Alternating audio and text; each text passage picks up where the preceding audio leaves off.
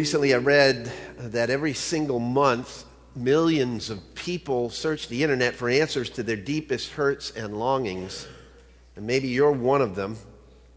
Google alone sees more than 7 million queries on the topic of loneliness. More than 22 million Americans ages 12 and older abuse or are addicted to drugs and alcohol. Somewhere around 21 million Americans, that's 7% of the nation's population, struggle with depression, and 30,000 commit suicide every year. An estimated 40 million people in the United States feel trapped or crippled by fear, and they live as prisoners to their own anxiety. And the list goes on and on. And the upshot of it all is that people are anxious. If those statistics point to anything, it's that people are anxious. They're worried. I'm searching. I'm worthless. I'm hopeless. I'm afraid. These are the cries which emanate from their hearts. They are anything but hopeful, joyful, or at peace. But peace of heart and mind can be found. An old prophet by the name of Isaiah once described it and declared it like this. In Isaiah chapter 26 and verse 3, he says, "You will keep in perfect peace all who trust in you, all whose thoughts are fixed on you." You believe that verse to be true? It's one of my favorite authors and preachers has written, rather than looking at the known blessings that God provides for us today so abundantly, so consistently, we end up worrying about the unknown and the uncertain events of tomorrow. Invariably, when we focus on the wrong things, we miss the main thing that life is all about. That fact is vividly illustrated in one of his favorite stories. And after more than 40 years of marriage, this woman's husband suddenly died, and for several months she sat alone in her house with the shades pulled and the doors locked. Finally, she decided she needed to do something about her situation. The loneliness was just killing her. So she remembered that her husband had a friend who owned a nice pet store. A pet might be good company, she thought. So she dropped in one afternoon to look over the selection that he had, and she looked at dogs and cats and goldfish, even snakes. You want a snake? Nothing seemed quite right. She told the store owner she wanted a pet that could be a real companion to her and almost like another human being in the house. Suddenly he thought of one of his prized parrots. And he showed her the colorful bird. And she said, "Does it talk?" "Absolutely. He's a real chatterbox. Everybody who comes in the store is astounded by this parrot's friendly disposition and wide vocabulary. That's why he's so expensive." Sold. So she bought the expensive parrot, hauled it home in a large, elegant cage. At last, she had the companion that she could talk to who could answer back. Perfect. This was going to be great. But there was a slight problem. Full week passed without the bird saying one word. Beginning to worry, she dropped by the pet shop. "How's the parrot doing?" "Quite a little talker, isn't he?" "Not one word," she said. "I haven't been able to get a sound out of that bird, and I'm worried." "Well, did you buy a mirror when you got the parrot last week with the cage last week?" "Mirror? No, there's no mirror in that cage." "Well, that's your problem. The parrot needs a mirror." So it's funny, but while looking at itself, a parrot starts to feel really comfortable. In no time, it'll begin to talk. So she bought the mirror and put it in the cage. Time passed. Still no talking. Nothing. Each day the woman talked to the bird, but not a peep came out of its beak. And for hours on end, she would talk and talk and talk to the parrot, and the parrot stared back at her in complete silence. Another week passed without a word. By now, she was really getting worried. "The parrot isn't talking," she told the pet store owner. "I'm worried. All that money, the mirror, still nothing. Say, did you buy a ladder when you got that cage?" "A ladder? No, I didn't know it needed a ladder. Will that make it talk?" "Works like a charm." Parrot will look in the mirror, get a little exercise, climbing up and down the ladder several times. Before long, you'll believe what you're going to be hearing come out of this parrot's mouth. Trust me, you need the ladder. So she bought the ladder, and she put it in the cage next to the mirror, and she waited, and she waited, and she waited. And another 7-8 days, still nothing. By now, her worry was approaching the panic stage. Why doesn't it talk? That was all she could think about. She returned to the store in tears, and the same complaint came out. And the pet store owner said, "Did you buy a swing?" "A swing? No, I haven't bought a swing. I have the cage, I got a mirror, I got the ladder. I thought I had everything. I had no idea I needed a swing." "You got to have a swing," he said. Parrot needs to feel completely at home. It glances in the mirror, takes a stroll up and down the ladder. Before long, it's on the swing enjoying life. And bingo! I've found that parrots usually talk when they're perched on a swing. So the woman bought the swing. She attached it to the top of the cage near the ladder, coaxed the parrot up the ladder and onto the swing. Still absolute silence. For another 10 days, not one sound came out of that cage.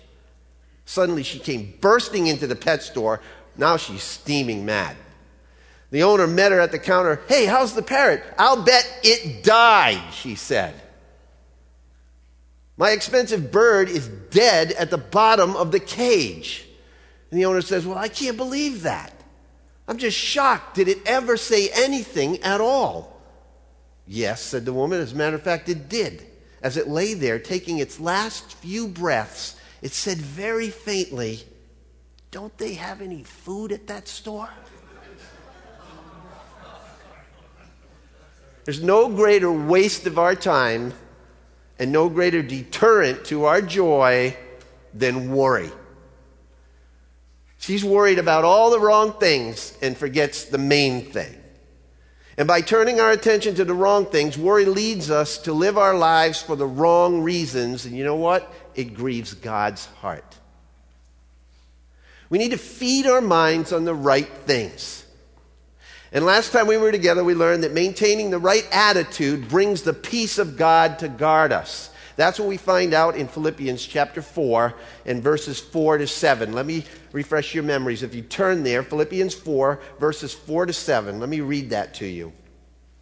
Paul says, "Rejoice in the Lord always. Again, I will say rejoice. Let your gentle spirit be known to all men. The Lord is near. Be anxious for nothing, but in everything by prayer and supplication with thanksgiving, let your requests be made known to God. And the peace of God, which surpasses all comprehension, will guard your hearts and your minds in Christ Jesus." That's what we looked at last week, remember?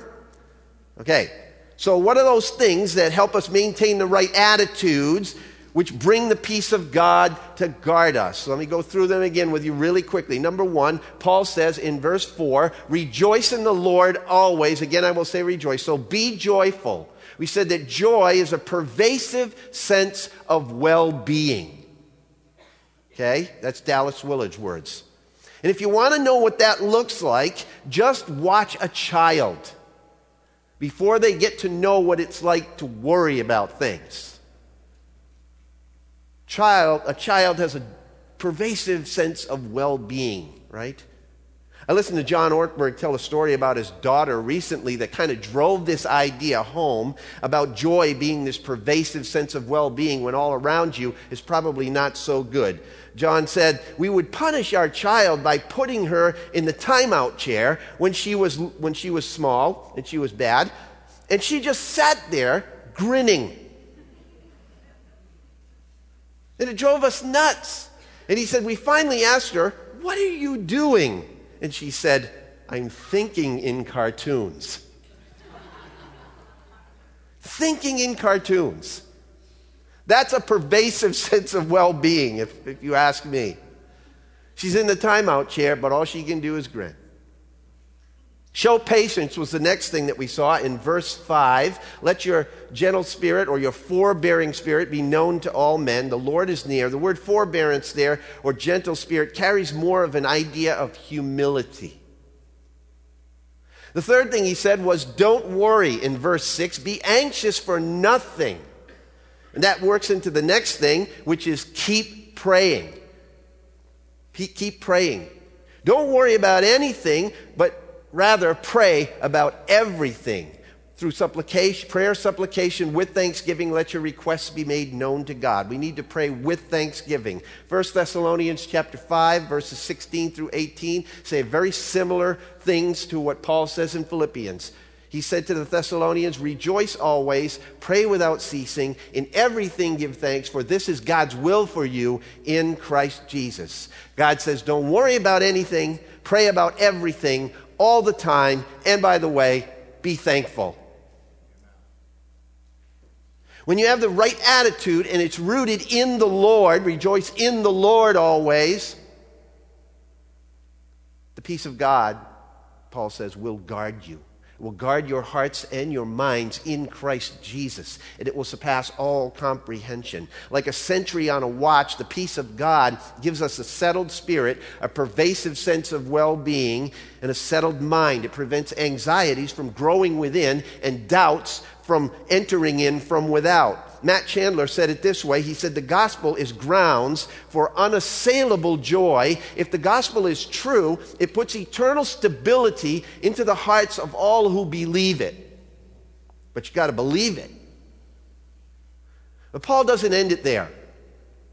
It's not enough, Paul says, to maintain just the right attitude about this. We must manifest the right action, and that's what we're going to dive into today. And that's in verses 8 and 9, chapter 4. Manifesting the right action brings the God of peace to guide us. Look at verses 8 and 9 with me. Finally, brethren, whatever is true, whatever is honorable, whatever is right, whatever is pure, whatever is lovely, whatever is of good repute, if there is any excellence and anything worthy of praise, dwell on these things. The things you have learned and received and heard and seen in me, practice these things. And notice what it says, another promise here. The God of peace shall be with you.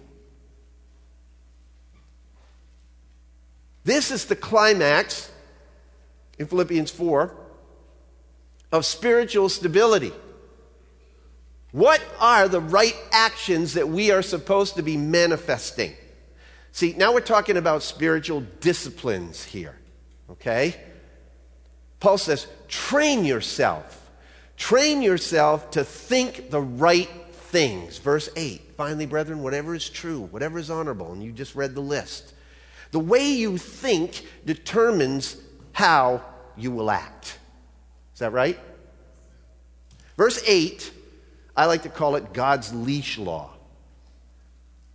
It's God's leash law for your mind. He says, put your mind on a leash. Control it. Don't let it run wild. Left on its own, it's going to run to all the wrong places. Where's it going to run to? It's going to run to anxiety, anxious thoughts, worry, unrest. Is that right? So Paul gives us some spiritual food for thought, so to speak. If there was ever a generation that needed to begin to think the right things, I think this one is it. Don't you? The way we think determines how we're going to act. The old saying is absolutely true. Garbage in, garbage out. You believe that to be true? I wonder how many of us believe that to be true. How much garbage we put in. And we think, we can control that. It's not going to come out. It'll come out. How are you disciplining your mind to think the right things? That's the question. Recently, I heard someone give some great thoughts on this. It comes from a message called How to Stop Stress Before It Starts. And the preacher and the pastor kind of reiterates some thoughts. He says, we are the product of our thought life. You're the product of your thought life. The most important decision you will make in any given moment or day is what you allow to go into your mind and then what you dwell on once it's in your mind. That's one of the most important points of your day. So you need to understand that what the world has understood for a long, long time, you're a product of your thinking. You don't pay $1.5 million for a 45-second commercial on the Super Bowl if you don't think that what you're saying is going to have an impact on people's behavior. Right? What you think is what you will end up acting on. Advertisers spend extraordinary amounts of money to get you to think in certain ways, don't they? They get you to think in certain ways that you need that cosmetic, or you need that kind of car, or you need that kind of handbag, or you need this kind of credit card in order to be happy, successful, well thought of, blah, blah, blah. You fill in the blank. And you know what? You and I are inundated with this stuff all the time. You can't shut it off. Here's some things that are objectively true that will help you if you tend to dwell on these kinds of things. This is an objectively true statement. Okay? Think on this one for a while. You reap what you sow. You reap what you sow. Okay, right? I mean, it's true in agriculture, right? You don't put a seed of wheat in the ground and then get a tomato. Right? You reap what you sow. The other thing you learn is you never reap. Now, this is an important one, very important one. You never reap in the same season that you sow. Reflect on that. So what you're putting in your mind, what's coming out of your mouth, what you're doing in your relationships, it may not show up right now. But you always reap what you sow. Think about the spiritual implications of what do you sow spiritually in your life right now. What do you put into your mind right now? What are you putting into your mind on a daily basis or nightly basis? Especially if you can't sleep, right? You can't sleep. It's like 1, 2 o'clock in the morning. You get up. Maybe you read for a while and you say, well, you know, I'll turn on the TV. Or I'll pull out the iPad or the smartphone, my device, and I'll just check Facebook. And you start watching the ads on TV, and here's the lie. Here's the lie that you find out that you'll hear preached to you at 2 o'clock in the morning. That there's a quick fix for everything in your life. It'll cost you $19.95. Right? There would not be that many infomercials if people weren't calling in. Because we think that there's a quick fix to everything. You know, there's a lady here and she looks like this. And then next frame, she's in a bikini. And she goes, you know what? I didn't exercise. I didn't do anything. I just took this little white pill. Twice a day. And it all melted away. You don't have to do anything, right? $19.95. But do you understand how much of that quick fix illusion mentality has seeped into your brain? It's not just about those kinds of things. We hear this all the time in every media possible. Example. Truth is, marriage is a lot of hard work, isn't it? A lot of hard work that leads to great intimacy, right? Hard work with specific tests, painful issues, family of origin things to address, learning to communicate, learning to resolve your anger. It's very, very hard work. And as you work at it and make it through those difficult times, it bonds you together. It creates tremendous intimacy, doesn't it? The world would say no. The real intimacy, especially sexual intimacy, 94% of all that you will ever see or hear on a video or on the television is sexual intimacy with someone outside of your marriage. What's the message? The message is all the great intimacy, those deep needs that you have, they're out there somewhere with someone else, and it's going to be a quick fix. You take that in over a period of time and you will find yourself 5 or 10 or 15 years later and you're going to reap what you sow, aren't you? You're going to begin to get disenfranchised with what you do have, not thanking God for what He gave you, thinking that the grass is always greener on the other side. I've watched people who have never thought they would have an affair have an affair. People who never thought they would have a sexual addiction on a porn site find themselves there and they can't get out of it. People who thought they never would do this or that or the other thing find themselves in the muck and in the mire and they can't climb their way out. Why? Because you never reap in the same season that you sow. And it's from years and years and years of sowing the wrong seed. That makes sense? We're the product of our thought life. You're the product of your thought life. The most important decision that you will make in any given moment or day is what you allow to go into your mind and then what you dwell on once it's in your mind. The person you will become 6 weeks from now or a year from now is the person of what you're putting into your mind today. And think about that with your kids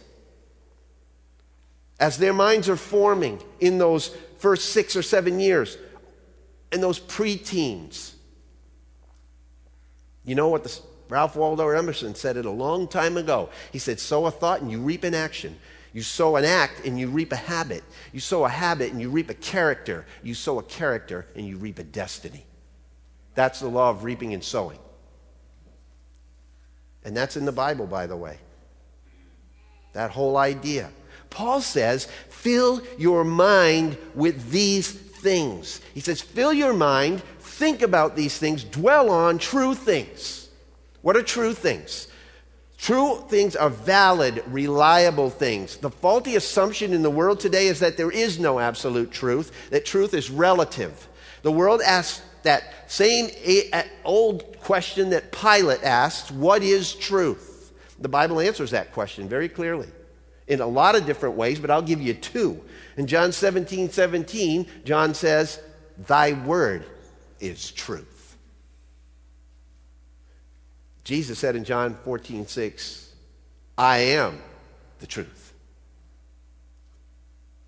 Paul says, dwell on true things.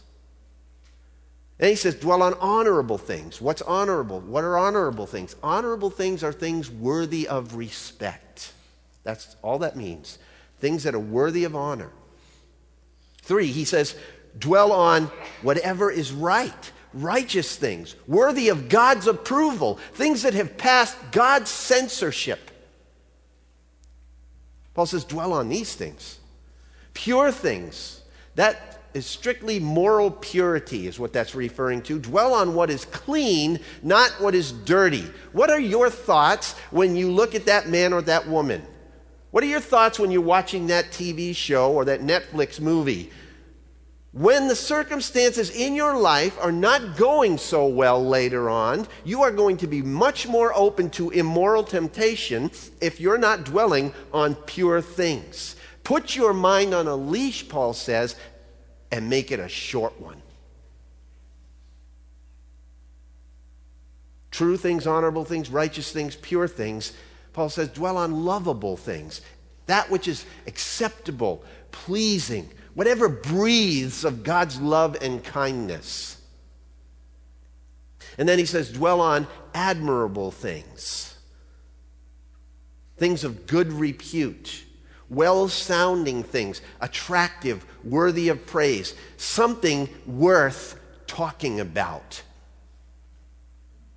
What is it that you talk about 90% of your time? Is it worth your breath or is it a waste of breath? That's the question to ask. Is it worth somebody's attention or is it a waste of their time? Listen, if you knew that you had 60 days to live, got it? And some people have heard those words. If you knew you had 60 days to live, would your priorities look like they look right now? Would you watch what you watch? Read what you read? Do what you do? Hang with who you're hanging out with? And if so, way to go. And if not, why not? When are you going to change? Because sooner or later, you're only going to have 60 days to live, and you don't know when that is. I would almost guarantee that it would be life-changing for us to think in those terms.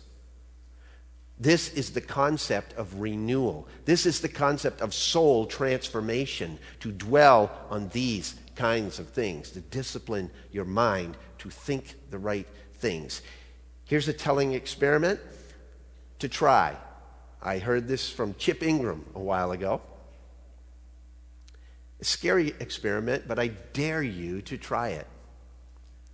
This week, take 3 days and don't watch any television at night. Don't surf the net on any of your devices. Don't recreationally go on the web. Just use your cell phone as a phone, not a texting device, not an internet searching device, not a movie watching device, just a phone. Okay? 3 days. Just 3 days. You know what's going to happen? You're going to be irritable. And you're going to find out, if you make it, that you have time on your hands. And if you're honest, you're going to realize that you have an addiction. People don't realize they're addicted to their devices, but they are. There's something it's doing for you emotionally, and that you think it's winding you down and putting your brain in neutral, but guess what? It's not really in neutral. Your brain is not in neutral. You're absorbing. You're dwelling on things. You're thinking on things. Try it. See. And what you'll realize is what could I then put in my brain that would be positive? Refreshing music, a book that I've wanted to read. What if you said, now that I have 2 hours extra every night, if I took 10 or 15 minutes and I just memorized this verse? The truth of God's Word.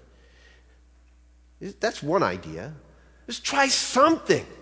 I challenge you, type up this list of things that we just went over to dwell on and put it by your TV, put another one by the stack of magazines on your coffee table or nightstand, put another one by your iPad, your smartphone, your headphones, or your earbuds, and then only watch, read, and listen to the things that conform to this list. That's something to try. Operate under the grid of this. Whatever I do here, whatever I put into my head, will I be more or less motivated to follow Christ after I do it? Ask that question. Whatever I do with this thing, whatever it is, will I be more or less motivated to follow Christ after I do it? Ask yourself the question, what kind of person do I want to become? What kind of Christ follower do I want to become? Those are two very serious questions that demand an answer. Because I think Jesus is asking us those questions. And then wherever you want to land after you answer those questions, just keep putting that stuff in your mind that will get you there. You know, the pat answer is, I want to grow in Christ. Pray that I would grow in Christ. Deeper in Him. Well, that's a nice generic prayer. Maybe I should pray that you'll throw your cell phone away. Because that's probably going to be the first step in helping you grow in Christ. Or to open up your Bible and read, whatever it is, to go feed the poor or serve the needy. Ask the question, what kind of Christ follower do I want to be? And then keep putting the stuff in your mind that will get you there. If we lived that way and tightened up the reins of our minds, I'll bet we'd experience more peace within ourselves and less anxiety. More peace with our circumstances, more peace with our families, and you know what? We would grow immensely in Christ. You want help when you're down and discouraged? Make a list, a think list. List 20 or 30 things that are true, honorable, right, pure, lovely, and admirable. And when you feel like you're going down into the muck again in your mind and you're getting depressed, read the list over and over, put them into practice, because here's the deal, as John Phillips accurately explains in his commentary. Paul was challenging us to think on, to think out, and to take account of things that are true, honorable, just, pure, lovely, and of good report. And where will such thoughts lead us? Directly to Jesus. He's the fulfillment of all of these things. In him, all of these abstracts are translated into a warm and wonderful personality, a noble and inspiring person, a Savior, one who can deliver us from our anxieties. We cannot think of Christ ever being anything but true, can we? We cannot conceive of Christ telling a lie, or being deceitful or underhanded. We cannot think of Christ being anything less than honorable. And you just fill in the blank with any of these things. He's pure, lovely, good, of good repute, excellent. On this earth, Christ was always just and fair, whether dealing with a fallen woman or a self-righteous Pharisee. How lovely Christ was when he walked the earth. See, before laying the choices and challenge of Philippians 4:8 before us, Paul penned two words at the end of verse 7. What are they? Christ Jesus, in most of your translations. Christ Jesus. Verse 8 stems directly out of thoughts of Jesus and leads us directly back to thoughts of Jesus. We must be thinking and focusing on Christ. That is the ultimate secret of a positive thought life. All unworthy thoughts perish in Christ's presence. Amen? Paul sums it up this way at the end of verse 8. He says, simply choose the right stuff to dwell on. If it is excellent, he says, and this is the most comprehensive Greek term for moral excellence available in the New Testament, in the Greek language. If it is excellent and it is worth praising, then Paul says it is worth thinking about. You want to know why? Because God is in all of those things. And if God's not in it, it ain't worth it. We're not just parking our minds around ethereal virtues, positive confession, and a litany of good ideas. That's not what Paul's suggesting here. No, far deeper than a seminar on the power of positive thinking, what Paul is advocating is that we set our minds on the things that come from Christ, the things that commend Christ, and the things that consummate in Christ. Get that? Things that come from Christ, commend Christ, and consummate in Christ. And if you do that for a month, I'm going to tell you, your life's going to be different.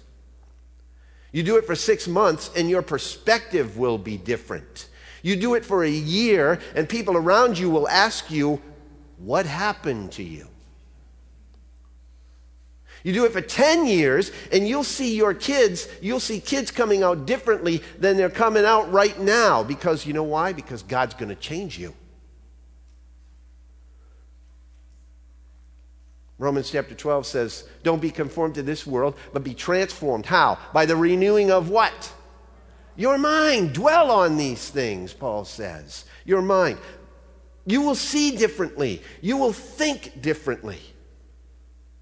But it's not enough just to think the right things. Right thinking always leads to right living. Right? Right thinking and right living are necessary conditions for experiencing God's peace and God's presence, Paul says. Look at the bookends that Paul places at either end of the emotional, mental, and the personal, practical things that he's talking about here. In verse 7, after Paul says, rejoice in the Lord, be joyful, don't worry, all these things, be prayerful. Paul says, and the peace of God, which surpasses all comprehension, will guard your hearts and minds in Christ Jesus. Okay? That's the mental, emotional part. Then he gets into the more personal, practical part by thinking on these things, and look at what it says at the end of verse 9. Practice these things, and the God of peace will be with you. Those are the bookends. And you do with all that is in between those things. So Paul not only encourages us to think the right things, but in verse 9, he's telling us to live the right way.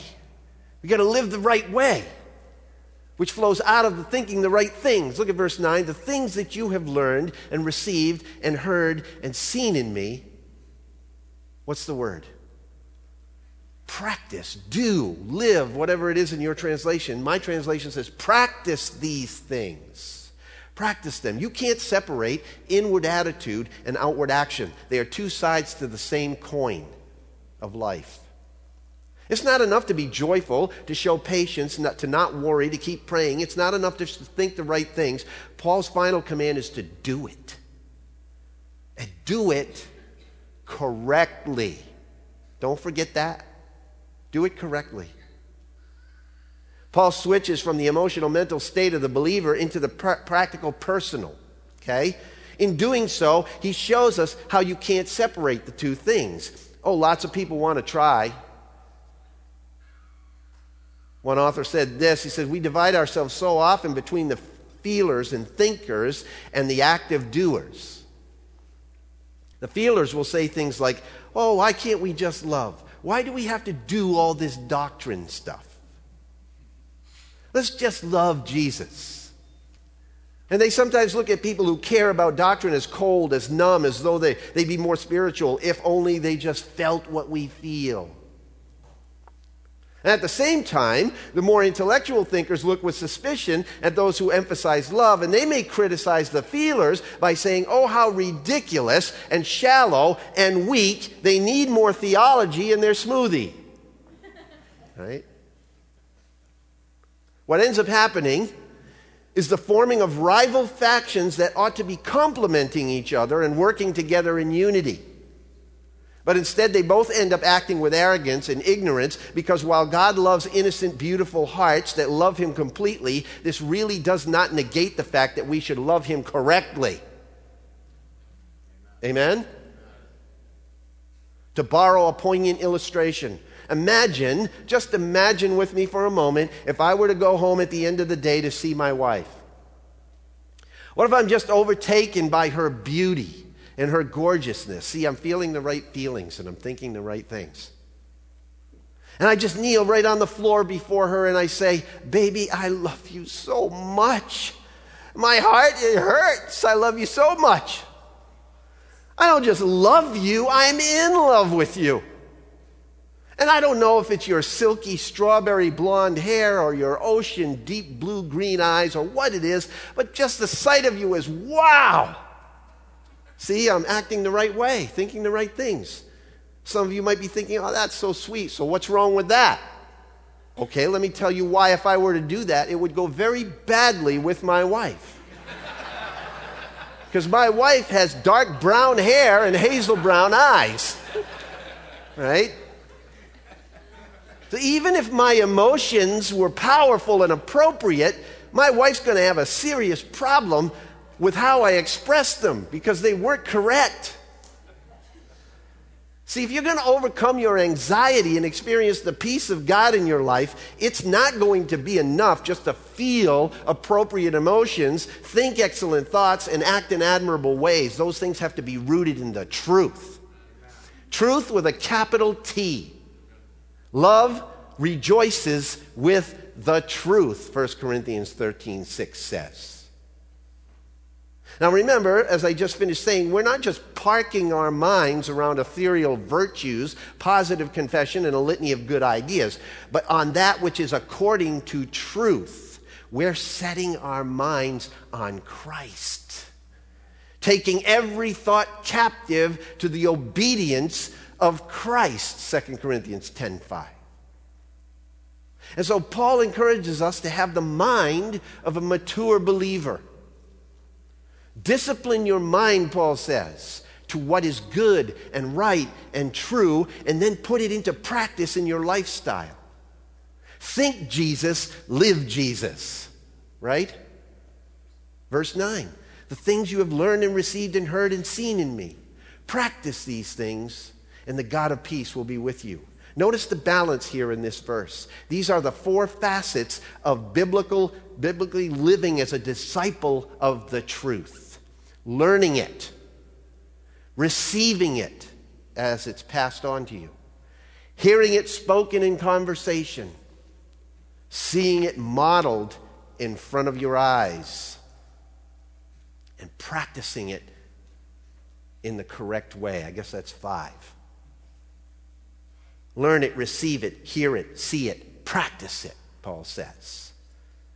See, learning and receiving can be done partially through books and letters, but hearing and seeing demands personal contact. It's not enough to have facts in your head. You need truth in your heart and in your life. That's why you can't really grow to spiritual maturity from just reading books and listening to podcasts, because we need personal practice and we need powerful examples to follow. No one learns to ski from a book. Try it. It ain't going to happen. You've got to try it, get out on the skis, get out on the mountain, and do it. And it usually doesn't click, actually, until someone actually shows you how to do it and does it with you. And the same thing happens with following Christ.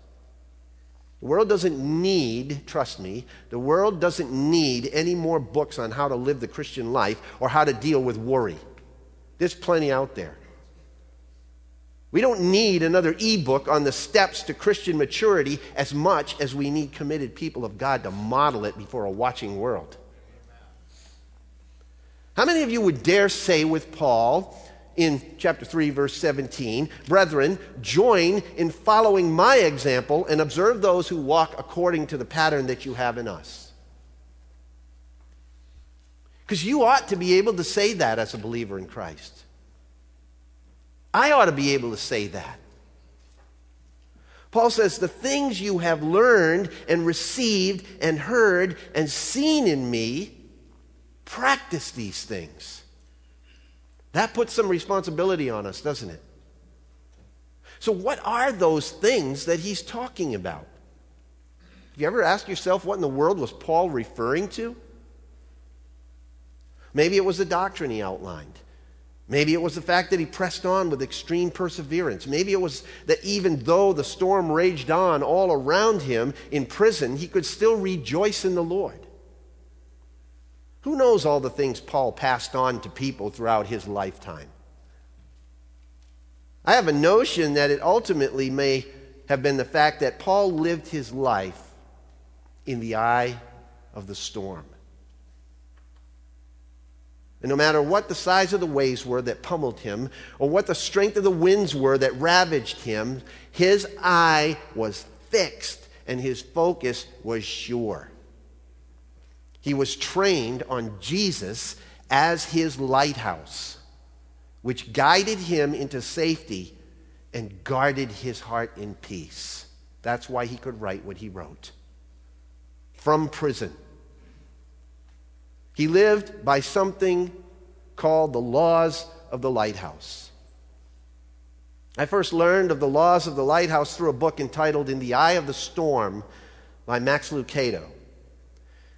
Essentially, they can be described as immutable, immovable truths that guide us into safe harbor during the storms of our lives.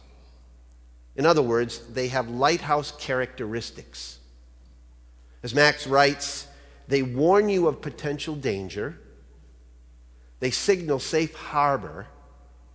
They are stronger than the storm, and they shine brightest in the fog. The laws of the lighthouse contain more than good ideas, personal preferences, and honest opinions. They are God-given, time-tested truths that define the way that you should navigate your life. Observe them and enjoy secure passage. Ignore them and crash against the ragged rocks of reality. In U.S. Naval Institute Proceedings, the magazine of the Naval Institute, Frank Koch illustrates the importance of obeying the laws of the lighthouse. 2 battleships assigned to the training squadron had been at sea on maneuvers in heavy weather for several days. I was serving, the writer says, on the lead battleship and was on watch on the bridge as night fell over us. The visibility was poor, with patchy fog, so the captain remained on the bridge to keep an eye on all activities. Shortly after dark, the lookout on the wing reported, "Light bearing on the starboard bow." "Is it steady or moving astern?" the captain yelled out. The lookout replied, "Steady, Captain," which meant we were on a dangerous collision course with that other ship. The captain then called to the signalman, "Signal that ship. We are on a collision course. Advise you change course 20 degrees. Back came another signal. "Advisable for you to change course 20 degrees. The captain said, "Send this. I'm a captain. Change course 20 degrees. The signal came back, "I'm a seaman second class. You had better change course 20 degrees.